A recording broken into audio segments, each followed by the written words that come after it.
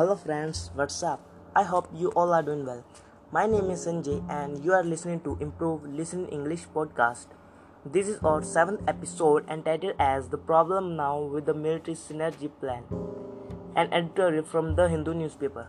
Here we go. The Indian military must note that consultative strategizing is a prerequisite before a concrete structure is put in place.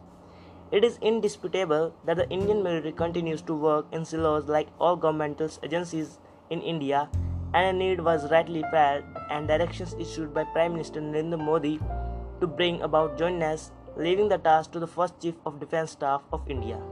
It is also indisputable that the aim is to bring about a synergy in operations while economizing through the elimination of duplication and wasteful practices or processes. At the outset, it also needs to be clearly stated that, contrary to the recent media reports, debates, and some opinions, the Indian Air Force is not playing dog in the manger and resisting the formation of theatre functional commands. With my 40 years in uniform, as I understand the doctrine and philosophy of the Indian Air Force, it is keen to bring in the requisite reforms to improve the warfighting capabilities of the Indian military as a whole while also economizing. Nuances of the air power. The statement that the Indian Air Force wants to fight its own private war thus comes from people who don't understand the nuances of capabilities of air power and lack the expertise in its effective utilization.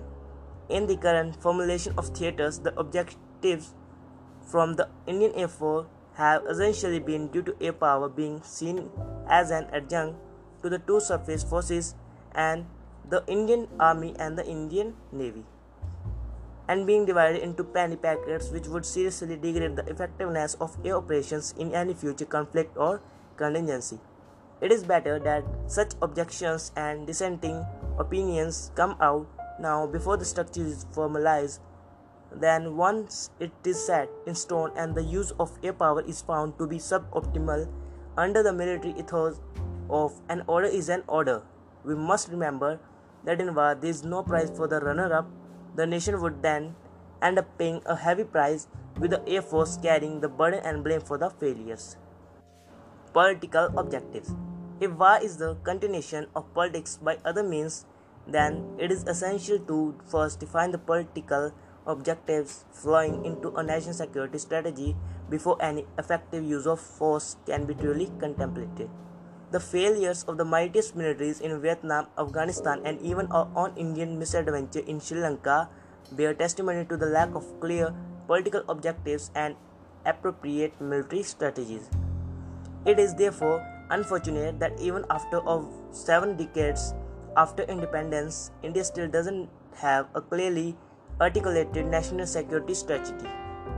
Only such a strategy can define the types of contingencies the military is expected to address, leading to appropriate military strategies, doctrines, and required capabilities that will define the structures required for the conduct of synergized operations with the requisite communications and training requirements. Concurrently, such an intellectual exercise would identify duplication, wasteful resources, and practices. This is what the CDS should have been pursuing before first phrasing the structure and then trying to glue the pieces together or hammer square pegs in round holes. As argued elsewhere earlier, such an exercise may well result in identifying air power as a lead element, particularly since the Indian political aim, even in the foreseeable future, is unlikely to be occupation of new territories.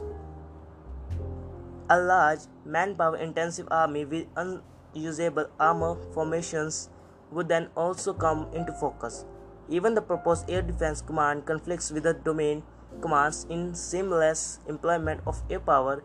It is due to the absence of such an intellectual exercise that the Indian Air Force doesn't wish to see its limited resources frittered away in fighting frontal defensive battles by a land force commander with little expertise in employment of air power. The army fails to realize that offensive air power is best not seen, busy keeping the enemy air force pinned down elsewhere while giving on-surface forces the freedom to maneuver and operate with impunity as shown in 1971. The Army Air Force silo.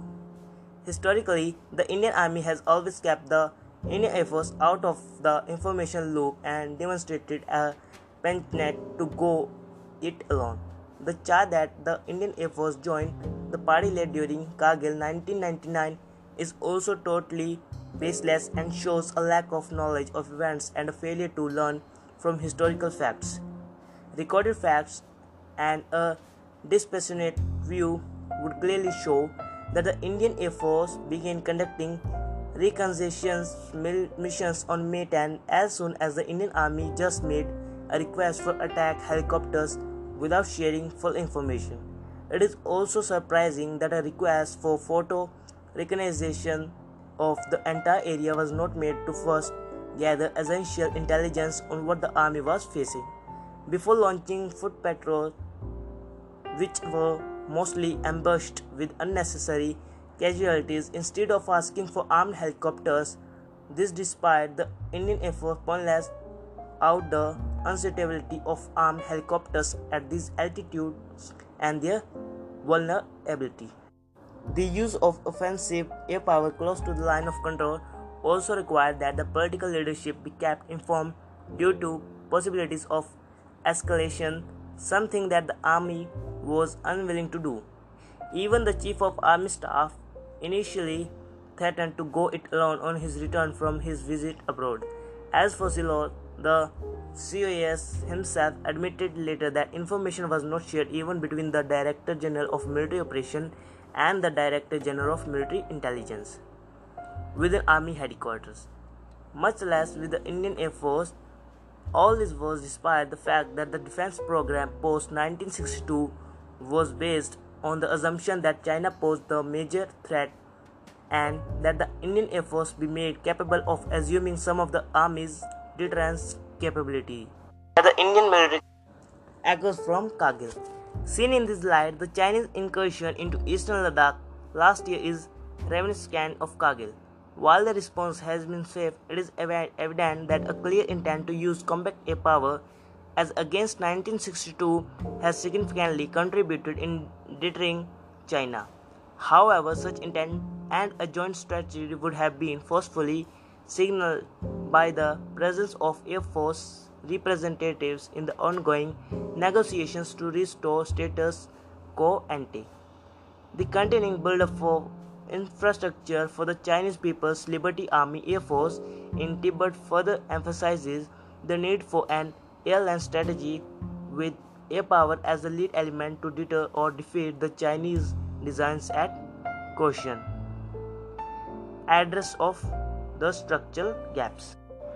Finally, theater or any law structure requires an institutionalized higher defense organization, which has been sadly missing since the Defense Committee of the Cabinet became defunct in the 1950s, leading to little regular dialogue between the political and military leadership, except in crises resulting in knee-jerk responses.